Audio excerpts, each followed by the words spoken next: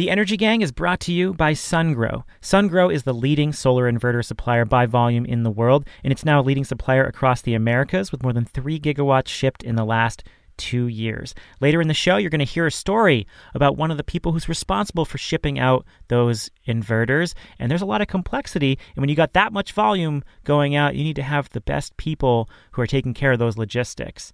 To find out more about SunGrow's inverters for battery systems and for solar systems, go to sungrowpower.com.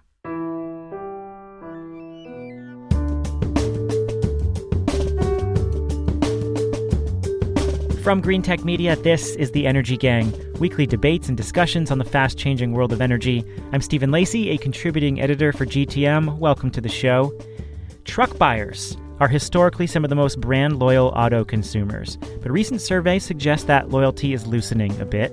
Into the picture steps Elon Musk, who dropped the Tesla Cybertruck earlier this month. This space-age pickup truck concept is truly putting the shift in consumer preferences to the test. It's also tearing a lot of opinionated people apart. So in this episode, what is the Cybertruck and where might it fit into the emerging electric truck market? Then some policy action aside from impeachment hearings and the presidential election. There's a major tax bill in Congress right now that would be a boon to renewables. What are its chances? And finally, what would we do with $1 million? We answer a listener question. In Washington, D.C. is Catherine Hamilton. She's the chair of 38 North Solutions. Catherine, what does the chair do? What is that title exactly? It's for sitting on. The chair just, I help guide the mission of the company in very close partnership with our managing partner, Isaac Brown. We're co-owners, and we work very closely together on making sure that we are aligned with the mission of what we want to do and what we want to get done and how we want to impact the future. Should we all be co-chairs of this podcast instead of co-hosts? I think we have to be co-chairs. I would call Catherine the beating heart of 38 North. I feel like I'm the bleeding heart, and my partner Isaac is the beating heart, actually. Jigar Shah is the president of Generate Capital. Jigar, does the title president, does that come with any special perks when you're in the airport or at the grocery store? No, it's largely ceremonial, right? Like the free lounge you get with your credit card is always the presidential lounge. Right, that's my title. I heard you cannot be indicted. It comes with a couple of get out of jail free cards. By now, most people have probably seen the Tesla Cybertruck. If you haven't, just go ahead and Google it. It'll make this conversation a whole lot clearer. It's a truck that looks like it came out of an 8-bit video game or a retro future illustration from the 70s. The design caused a lot of strong opinions for and against. Elon didn't have the best reveal of the Cybertruck earlier this month, just before Thanksgiving. After driving it on stage through flames and talking about how tough it is, he asked his design chief to throw a metal ball at the window to prove its unbreakability, and it smashed the window not once but twice. Here's a piece of tape from that moment. Franz, could you try to break this glass, please?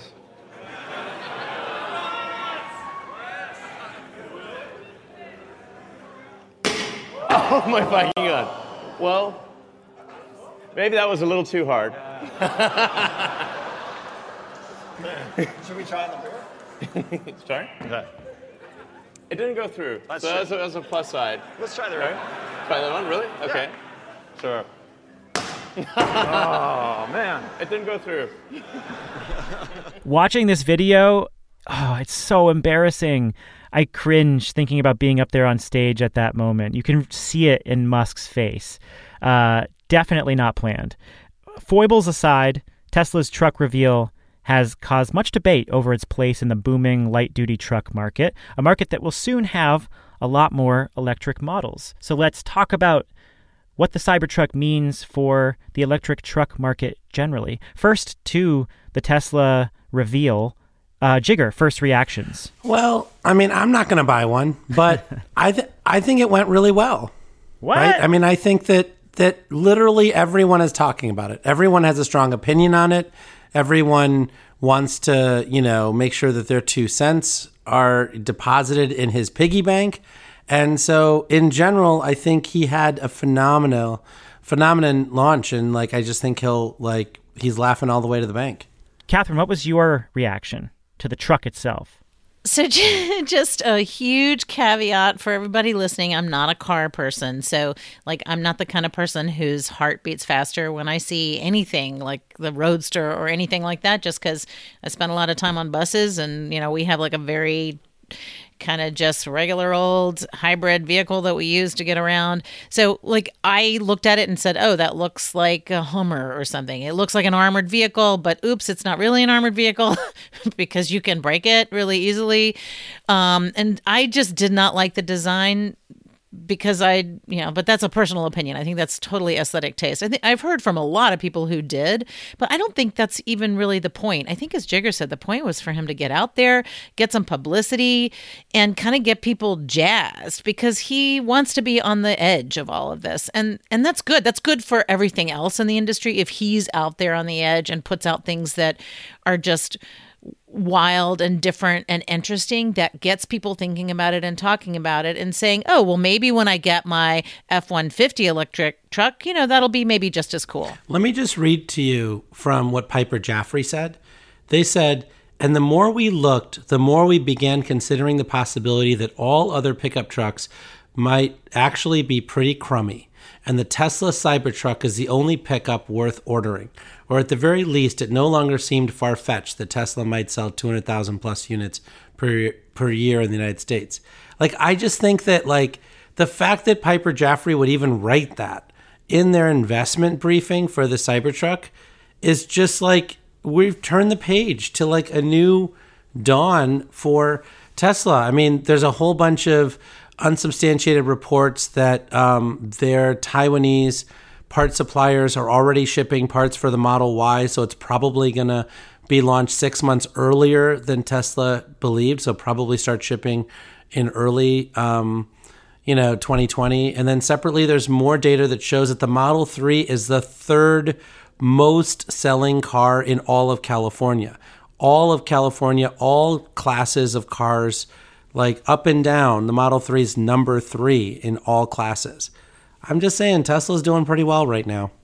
I don't know, Jigger. So your gauge on whether this is successful is whether Elon Musk can be more like P.T. Barnum and just generate hype? Well, whatever. I'm just saying, like, at some point we have to acknowledge that, like, he actually makes money in the same way that Richard Branson makes money, right? He is in a market where you normally spend $10 billion a year on advertising with the Super Bowl and everything else. And he has said, you know what? I will be able to get $10 billion worth of free advertising just by making things crazy. And he does, whether he's calling somebody a pedophile in Thailand or whether he's actually like launching this weird ass Pontiac Aztec looking Cybertruck, right? Again, I'm not going to buy it. There might be other people who listen to this podcast who love it. Either way, he got his $10 billion of free press. Will Aremus, the tech journalist, wrote a really great piece about how this vehicle is just for Tesla lovers. Like, it's a truck that came straight out of Elon Musk's head. He didn't do any background research. He doesn't care about what people think, what kind of consumers buy trucks. He just sort of threw out this design. And it's a truck for people who already love Tesla. And if we're going to revolutionize the light-duty truck space, which is continuing to make up a greater share of automotive sales, we need something more than just a truck for Tesla lovers. But I don't think he's trying to be the answer to everybody's dreams of trucks. I think he puts things out there that he sees have some kind of desirability. And for him, this one seems like something he really wants. And he did the same thing with the Roadster, and look where it got him. Eventually, he got to models that other people could afford. And I think that's what he does. He wants to put something out there that's really different, that changes the conversation and gets people talking about it. And I don't see that there's anything wrong with that. I don't think he has to be the answer to the future of our trucks. Not only is there nothing wrong with that, it is actually, by definition, the solution. Remember, he's a lot more like Branson than he is like Steve Jobs.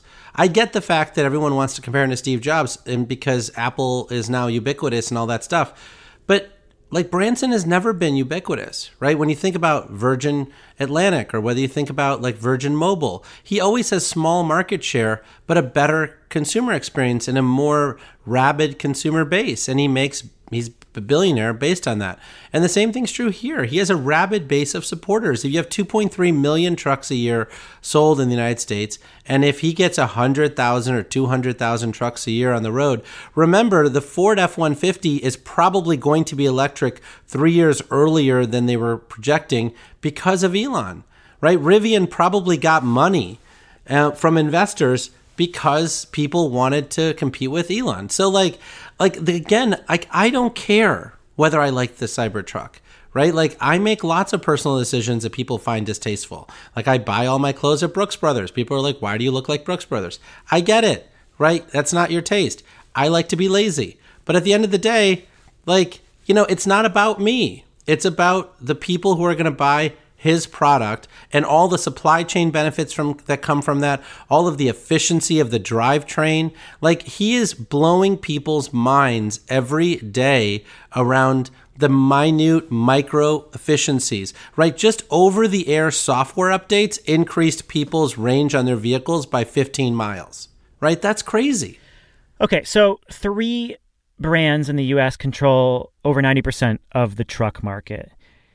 Do you think with this model, Tesla can break in and start to move electrification in light-duty trucks? Well, I do think that they move the needle, even if everybody isn't buying their vehicles, as Jigger said, because they kind of force everybody else to do something. So this morning, GM and LG Chem just announced a close to $2 billion venture to manufacture batteries in Lordstown, Ohio for EVs, and it's a union plant. So Tesla's not unionized. And what is so cool is it is really keeping all of these other companies on their toes. And I think then you're going to get a better outcome from the traditional car manufacturers than you would have had if Tesla weren't there.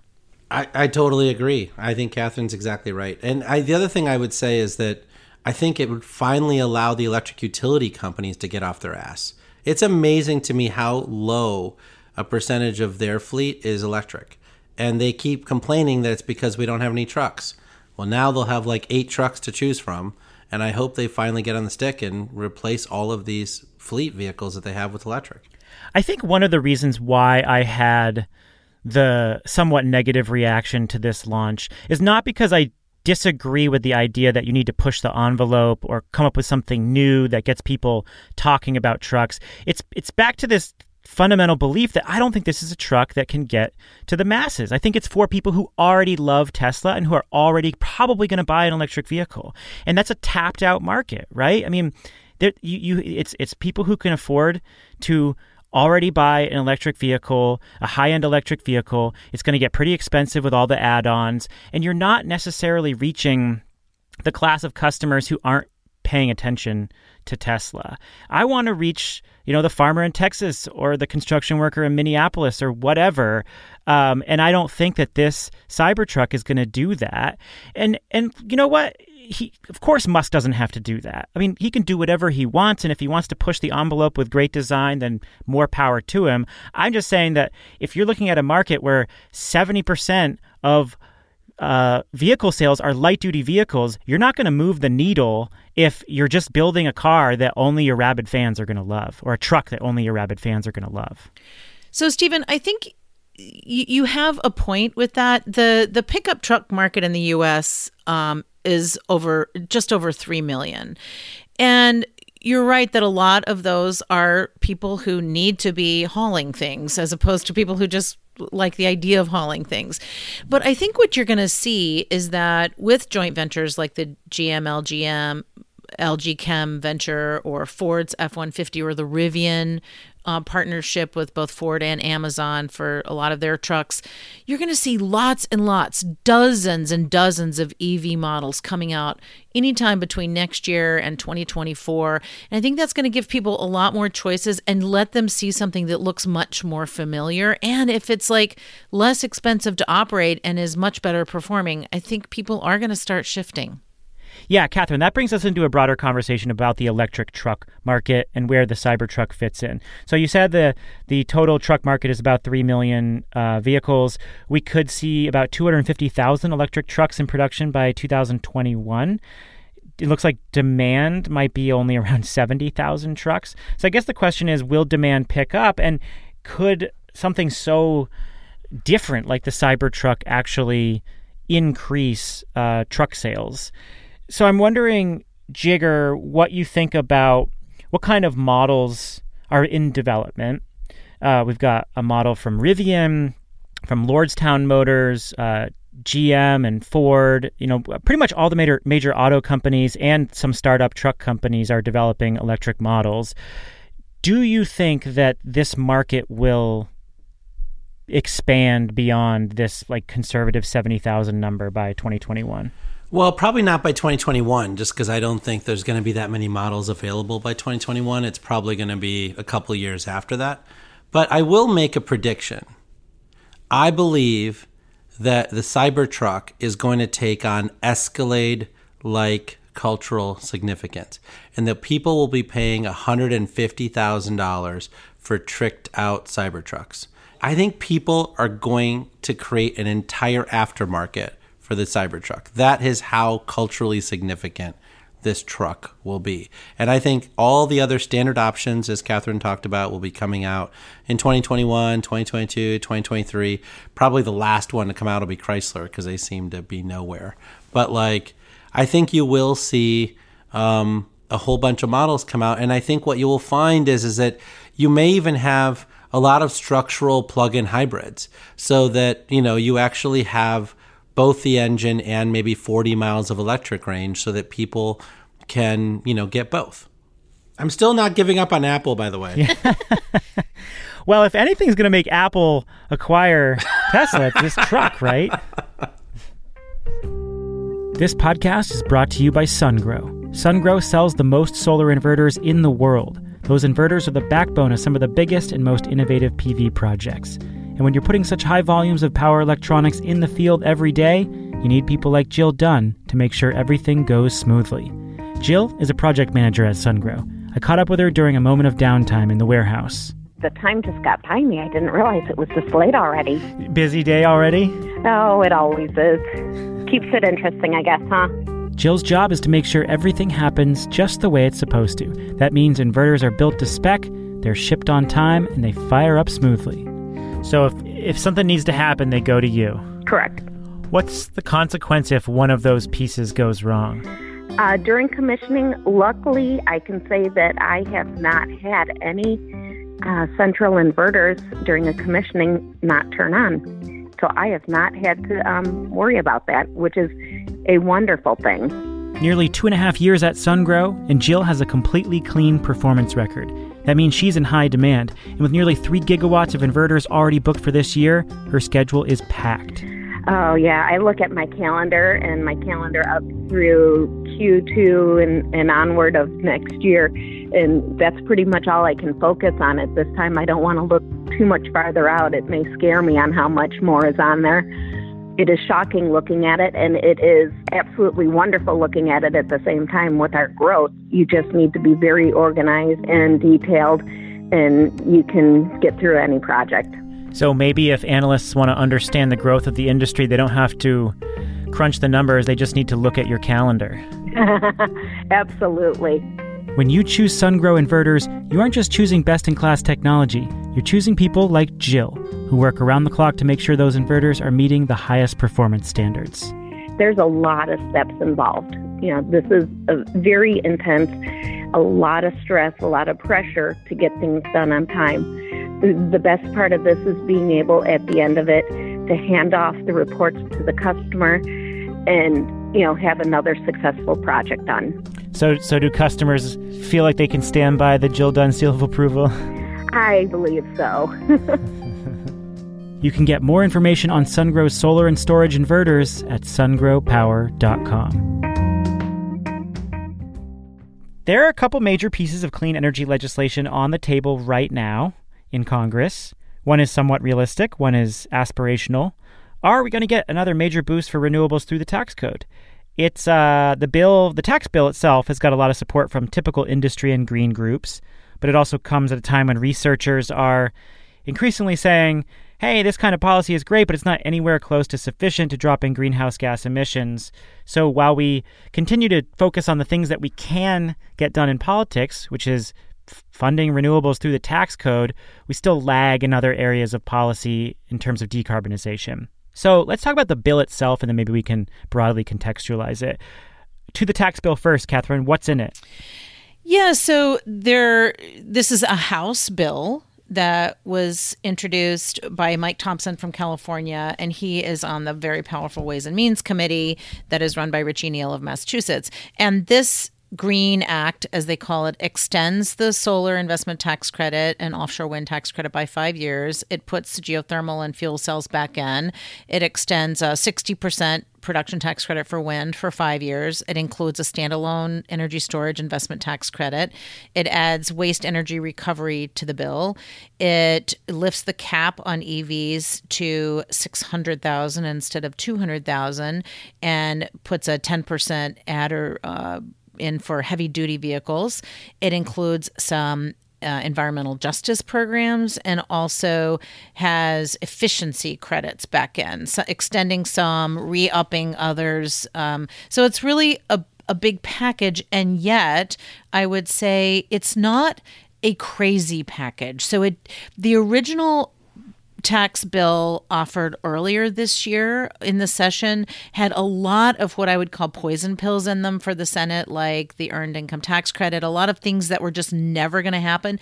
This is actually a serious proposal. And so Minority Leader Schumer in the Senate has something to work with, so he can take this to his leadership, to Senator Grassley, who's the chair of Senate Finance Committee, the tax writing committee over there, and say, here is where we are. So now let's have something to negotiate with. So is this something that is like normal end of year tax stuff, or is there something unique about this bill? Well, we're at a point where there are a bunch of credits that have needed extending for a while. We've needed to do the storage tax credit separately for a while. Senator Grassley is very keen on getting a biodiesel credit done. And so we're at a point where there is a lot of bipartisan will to get this done. It's not going to be a standalone bill, so it would have to be attached to one of the appropriations funding bills that are going to go at the end of the year. But we are at a point where maybe not everything in this bill gets done all at once, but we can get some of these things have a really good chance of getting done. And then the rest, what we're looking at next year is, of course, an election year, so it's hard to get a lot done until after the election, when you have this lame duck session where you may want to clear the decks for the president in 2021, whoever that might be. And so there's an opportunity now before the end of the year, and then there's another opportunity in the lame duck session in 2020. Catherine, what is this net zero emission bill that's been moving around the House? Yeah, so this is very different. So this is a messaging bill, and this is really a bill to set the Democratic caucus goals and to get everybody aligned. And what it is it's net zero by 2050. It's not 100% renewables by 2050. It's net zero. And everybody is aligned. So Speaker Pelosi is behind this. Frank Pallone, who is the chair of Energy and Commerce Committee, who is going to be also introducing his own climate bill before the end of the year, or at least like a working draft. And then Kathy Castor, who's the chair of the Select Committee on the Climate Crisis, is also, she hasn't co-sponsored this bill. She is putting out a report in Q1 of 2020 on, what should all the committees be working on going forward on climate. And this bill would really just gets everybody aligned so that all the committees are looking at the same targets, that, they can tee this up if the presidency changes to Democrats, so that, whoever the incoming president would be able to pick this up and take it and say, all right, here's something that we can start working with. So it is a messaging bill, but it's really important that they go ahead and set their goals and say, here's what we want to get to. Okay, so one of the reasons why we are talking about this is because, yes, we have these pieces of legislation out there. It looks like we might actually get some action, but we got some listener questions about it as well. And one listener reached out and said, hey, can you talk about this tax package? And actually, what I want you to talk about is that there are limitations to the way we promote clean energy. And there's actually like some renewed research from the Massachusetts Institute of Technology this week that came out showing the way that we promote clean energy technologies is grossly inadequate for solving climate change. That despite the rise in renewables, global emissions are still going to go up. U.S. emissions might still creep up. This is not anything that our listeners didn't already know. I think we've sufficiently discussed this, but it's important to consider given that we are once again only able to act on providing tax incentives for clean energy technologies and not doing something even broader to reduce our consumption of fossil fuels. So, Catherine, what are your thoughts on the importance and limitations of this kind of policy action? Yeah, so we're doing what we can, right, given the political construct in the Senate and people not wanting to take on huge climate positions in that chamber. But that doesn't mean we can't still get some things done. So getting this tax bill done would be something we could do. Appropriations. So energy and water appropriations that funds Department of Energy, and then there are other bills, of course, that fund other agencies, can have some really important programmatic changes that help direct the agencies and fund programs and projects that are going to be really useful to tackling climate change. But if you really want to get big things done, what we should look to is Chair Castor and her report coming out from the Select Committee on the Climate Crisis that's going to look at everything and say, all right, what are all these different things that we need to do? How do we tackle all sectors of the economy? And what are all the tools that we have at our disposal? So one tool is getting rid of all the hundreds of millions of dollars a year that we give to the fossil fuel industry. Perhaps that's one way. Perhaps another way is to have this national climate bank that would be able to fund projects and allow state programs to go forward. There may be additional tax resources. There may be like a renewable portfolio standard for the entire federal sector. There may be lots and lots of things, and maybe a lot of things that I did not mention. But we can put all of those into, in those ideas out there as long as we have the will on both sides of the aisle to do that. In Energy and Commerce Committee today, as we tape, they're having a hearing on deep decarbonization to look at what are all these different tools that you can bring to bear. So at least it's in the conversation now. We haven't been able to talk about this for 10 years, and we are. And so we are now, and I think we are coming up with some new ideas and new solutions, and I think that is really important. Yeah, it's always refreshing to hear the conversation, but it's going to still stay just in messaging documents. I mean, there is no indication whatsoever that we can move on any kind of meaningful action aside from just simple tax extenders. And that brings us to the problem that we identify each and every time. The political moment just does not allow us to take the action that all these researchers and analysts tell us we need to take. Of course, we need to do it, but the political moment does not allow us to do that. I guess the question is, let's assume you have some movement in Congress and you have a Democratic president, a president who is more willing to accept the fact that we need to dramatically slash funding for fossil fuels and dramatically slash our use of fossil fuels. That's actually quite different from the Obama years. If you'll remember, Obama came in and was the first president to really promote clean energy in the way he did, but he also was still a believer that we needed an all-of-the-above approach and tried to sort of incrementally influence our consumption of oil and gas. And we saw oil and gas drilling explode in the United States under Obama. And we're now at a position where we really need to reevaluate that in a very serious way and do it extremely quickly. So, like, in a world where we actually do have movement, will a Democratic president come in, of all the field, will a Democratic president come in and actually make that hard series of choices? Yeah, and that is something we actually have to hold them accountable for. Because remember, when Obama came in, we were in the middle of heading into one of the deepest recessions since the Great Depression. So he had a lot of things to deal with in addition to climate and clean energy. And clean energy was one way he tried to help us recover. But we're in a very different place right now. And you are absolutely right. We have to hold whoever it is, whoever our elected officials are, on either side of the aisle, we have to say to them, this is a priority, because otherwise they won't make it a priority. Right, but I just think that we've got to make sure that we're clear about the fact pattern and why what is happening, right? Remember, Obama's energy policy was the same as George W. Bush's energy policy, right? George W. Bush introduced the 30% tax credit. He actually championed wind energy in Texas. So he was also all of the above. He passed an 8-year extension of the ITC before he left office in 2008 in the TARP bill. And so Obama just carried that forward. And the reason he did that is because making fuel more expensive to voters sucks in terms of reelection. It always sucks. And I know that the carbon tax people are like, oh, but if we just increase the carbon tax and we dividend money back to people, they're going to understand. Sure, they're going to understand. But when they go to the pump and their gasoline is 30 cents more expensive, and ExxonMobil, you know damn well, is going to put a freaking sign on the pump that says your gasoline is 30 cents more expensive because of the carbon tax, and you will disassociate that from the $1,000 check you get at the end of the year from the government. And so it is not surprising that politicians, particularly blue dog ones like Steny Hoyer, for instance, who's like the number 2 in the House, it looks at this stuff and says, why the hell would we ever like shoot ourselves in the head with a carbon tax?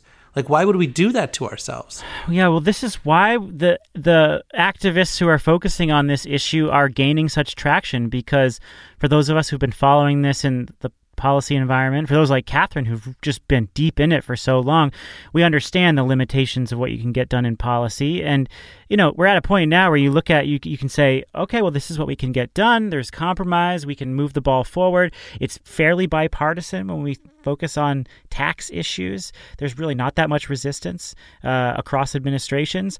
But we're at a point now where we need to upend the whole system, and the political environment does not allow us to even start to think about that.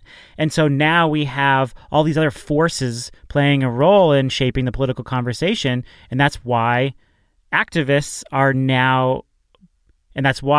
have such a major voice in this conversation at the moment. Right, but I'll give you another way of doing it, right? So if you were to message this instead around healthcare costs, right? The National Academy of Sciences has said multiple times that the U.S.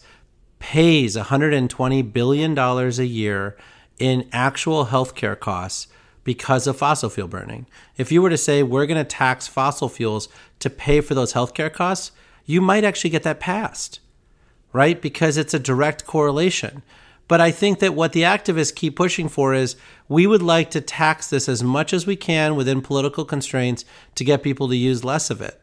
And that's just never, ever, ever going to pass. Not in the United States of America. Yeah, I think a much better strategy is to stop the tax breaks that the fossil fuel industry is getting now. I don't think adding another tax layer to it is necessarily going to work. And you're going to get a ton of revenue from those stopping those breaks that they currently get. But we are, as Stephen says, we're at a tipping point where we can't just keep doing things incrementally. And I've been having to live incrementally for a really long time in my policy push. And yet I think we are at a point where something is going to shift. And I'm hoping, given public opinion and that pressure is being put on our elected officials, that the tide will change and we'll be able to do something big. I'm forever hopeful. I just think that, Rod Richardson and I wrote a piece for Reason magazine this week on pushing clean tax cuts instead of a carbon tax, which is basically being able to provide municipal bond financing for clean energy. So you get 3% interest money instead of 7% interest money. But I think, my sense is a lot of this is never going to get better at the federal government level, and we need to stop trying. In the same way that it's not going to get better at the EU level, by the way. The EU is just as bad as the U.S. federal government. And so most of the innovation happens at the state level. We've had a great year this year, right? 4 new states passed 100% clean electricity policy. I think you see an amazing amount of movement in transmission right now with the use of rail right-of-ways to be able to unlock transmission. We've got a tremendous movement in electric vehicles, and you might actually see a ban in internal combustion engines in California in the not too distant future. And so I think that when you think about where hope comes from, California is like the 5th largest economy in the world. And I think we all continue to be like, well, unless we can get all 50 states, including a rural state like Wyoming and a very populous, tech-savvy, dense state like California, to agree on one set of policies, then we're a failure. And that's just not the way the United States works. And anyone who says otherwise hasn't studied the United States of America. So, in the meantime, we're stuck with these tax extenders. Catherine, what's your hope meter like for getting this across the finish line? Yeah, it's pretty high.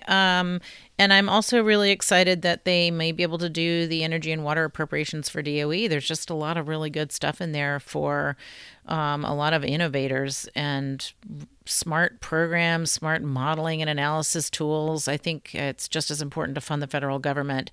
And it looks like they're close to that. Now, we have to have something passed by December 20th. And whether that is, like a conglomeration of a bunch of, individual agency bills and then maybe an omnibus, in an omnibus format that would have a continuing resolution for all the others. I don't know what that's going to look like. And of course, the president has been trying to make sure he has funding for a wall in there that is very difficult to get done. So I'm hopeful that if we can get agreement on some of these appropriations bills, that then the tax piece will be easily attached to it. And I think that's why I'm very hopeful on this.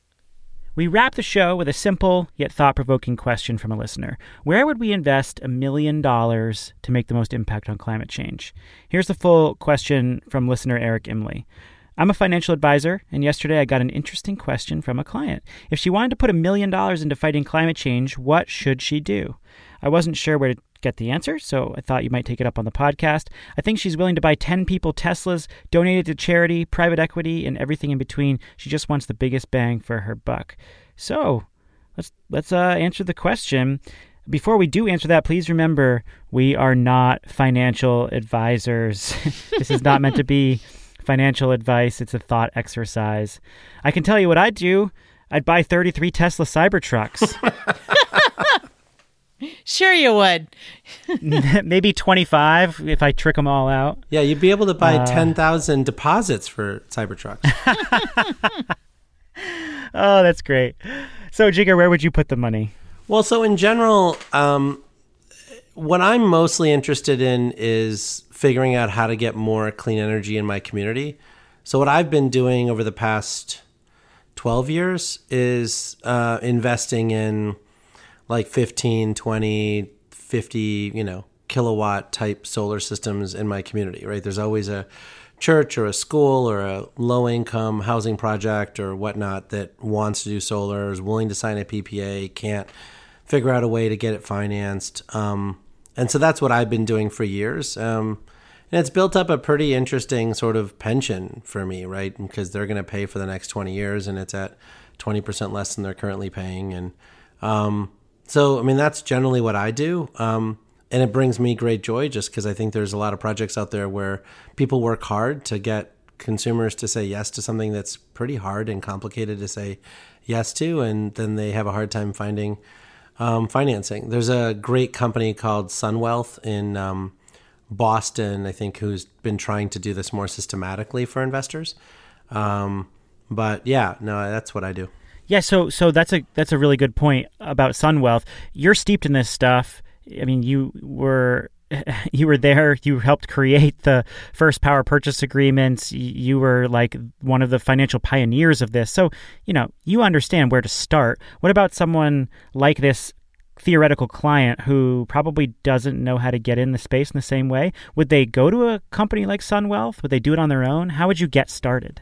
Well, you obviously, I think, would want to do it within your comfort zone, right? And so if you don't feel comfortable with the paperwork and the complexity, then you do it through people like SunWealth. If you're an active real estate investor or, somebody who does these kinds of things in other parts of your business, then you might feel totally comfortable doing it directly. But I think that whether it's solar or energy efficiency or, for instance, there's a group that I just got contacted by that is converting their taxi fleet of 4 taxis into Tesla Model 3s, and their local bank wouldn't provide them financing to do that, right? So I'm considering looking at that.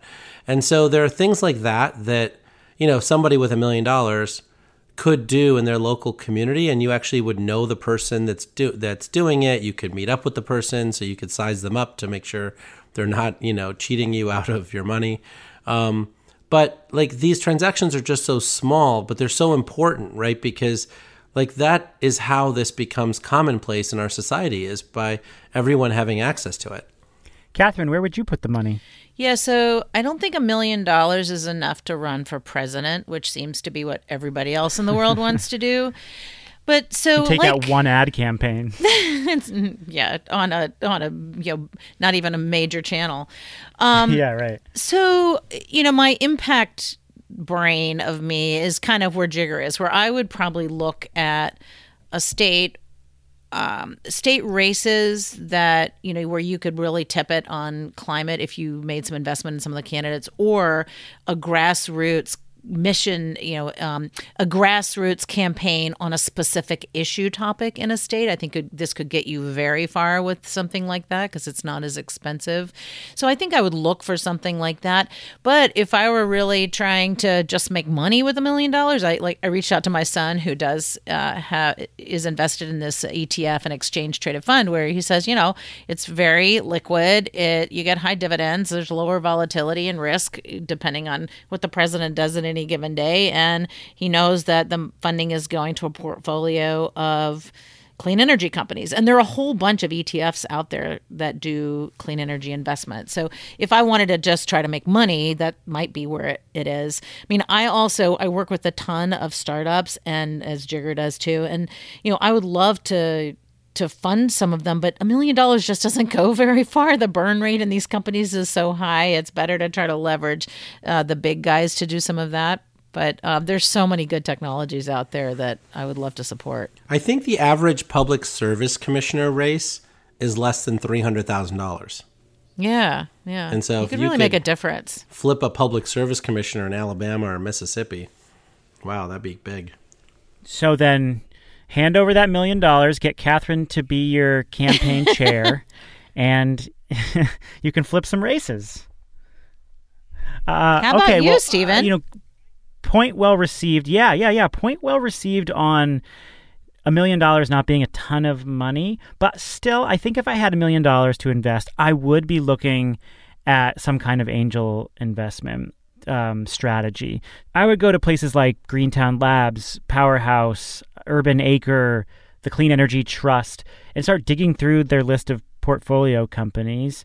And I would put a focus on places that are interesting to me, whatever your area of passion is.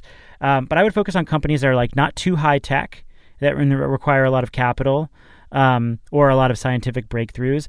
I would focus on companies that are looking at resource efficiency or sensors or drones or data plays, robotics, all these enabling technologies that I think can help us deploy clean energy faster and could potentially offer a pretty strong return if one or a couple of these companies really takes off. And so angel investment would be one strategy of mine. The other is similar to Catherine's. I would probably focus on policy, but I might focus on the policy influence of nonprofits or like environmental groups. So I have no idea what the politics of this client are, but I think it's very clear that whatever your politics are, this administration is dismantling some of the most important and fundamental environmental regulations of their time, and they are taking the environmental cop off the beat. And one of our only lines of defense right now are environmental groups with a lot of legal resources that are going to take the administration to court.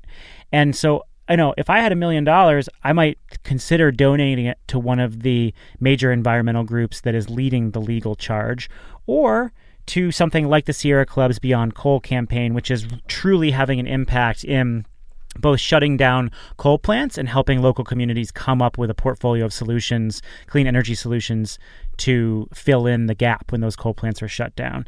So those are the two ends of the spectrum that I might focus on. I like it. Yeah, I like it too. And it's funny because people think I'm a homer for energy storage, which I kind of am. But there's so many interesting other spaces out there like water technology and ag tech and forestry that we really, really need some good solutions on. And I think you could find something pretty cool to do some angel investing in, Stephen. Well, if you want to send that client's check this way, let us know. And maybe over the next year, the Energy Gang can invest that money and see whose strategy is best. Yeah, and if you want someone to work on an issue campaign, we do that all the time. That's right. Free electrons now to close out the show. Catherine, what's yours? Yeah, so Zeke Housefather I hope that's how you say his name, is a climate scientist at Berkeley. And they just released a study, a geophysical research letter called Evaluating the Performance of Past Climate Model Projections. And what they did was they looked at the climate modeling from 1970 to 2007 and looked at how those models were predicting climate change and then what it really showed, like how close was it to reality. And there's sort of two things that this relies on. One is accurate modeling of the climate physics, the physics of climate. And the other is like needing to have accurate assumptions on what the future CO2 emissions are going to be or any other factors. And the findings are that like they're really accurate, that these climate models have been really good predictors.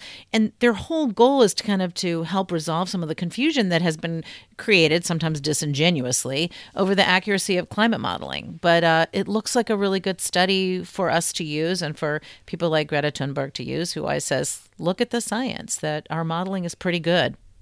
Pretty good. It's really good. I mean, this like brings tears to my eyes.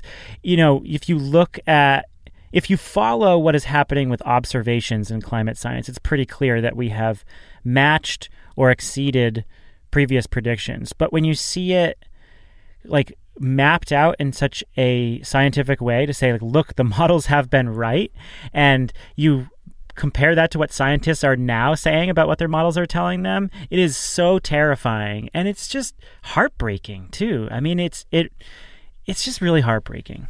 I agree, but I'm always glad when I see that the scientists are right. Yeah, but that's a good and important one, Catherine.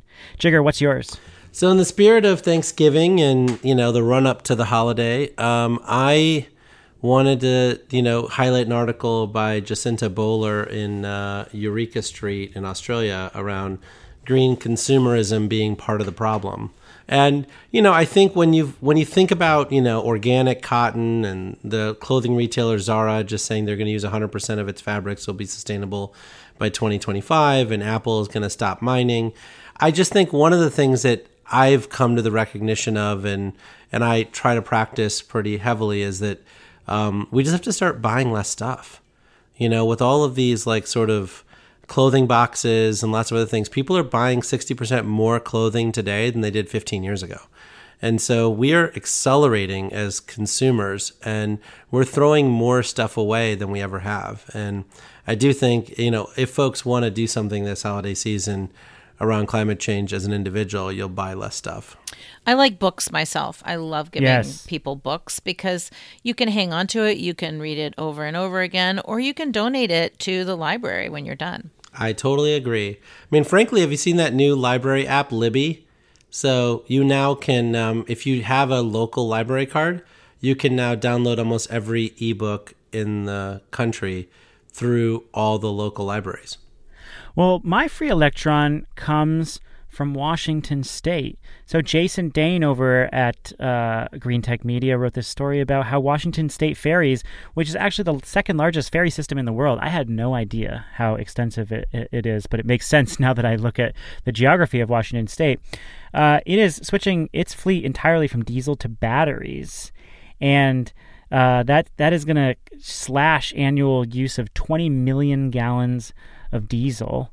They ferry actually 25 million people a year. That is the annual fuel consumption of a mid-sized airline, according to a spokesperson for the Washington State Ferries. I thought that was an extraordinary story. A, I didn't understand how extensive the Washington State ferry system was. And B, if they can do it, then it seems like batteries are ready to go for lots of short-haul shipping. So we should definitely have a longer story on this. I know a lot about this, and this is one of the least ambitious announcements I've ever seen. Why? Oh, well, tease us then. Basically, like, there is a way to convert all of the ferries in Washington State in the next 3 years, and they just can't get out of their own way. There's a union issue. You have to use a local shipyard. You have to do this. You have to do that. And they just can't get out of their own way. So like, well, we use the VW money to overpay for 2 conversions and a charging station. It's just the most infuriating thing I've seen. Like, I love Washington State, I do, and I love Jay Inslee, as you know. but their ability to deploy in Washington State has been horrendous. Plot twist. Okay, well noted, and perhaps we'll pick this up in a future episode. I had no idea. The show is a co-production of Postscript Audio and Green Tech Media. It's produced and edited by me and Daniel Waldorf. Our theme music is from Chad Crouch. Give us a rating and review on Apple Podcasts. Thanks to everyone who's done that already. Send a link to your friends and family this holiday season. And thanks a lot for being with us. We love having you here with us every week for the gang, and we will catch you soon.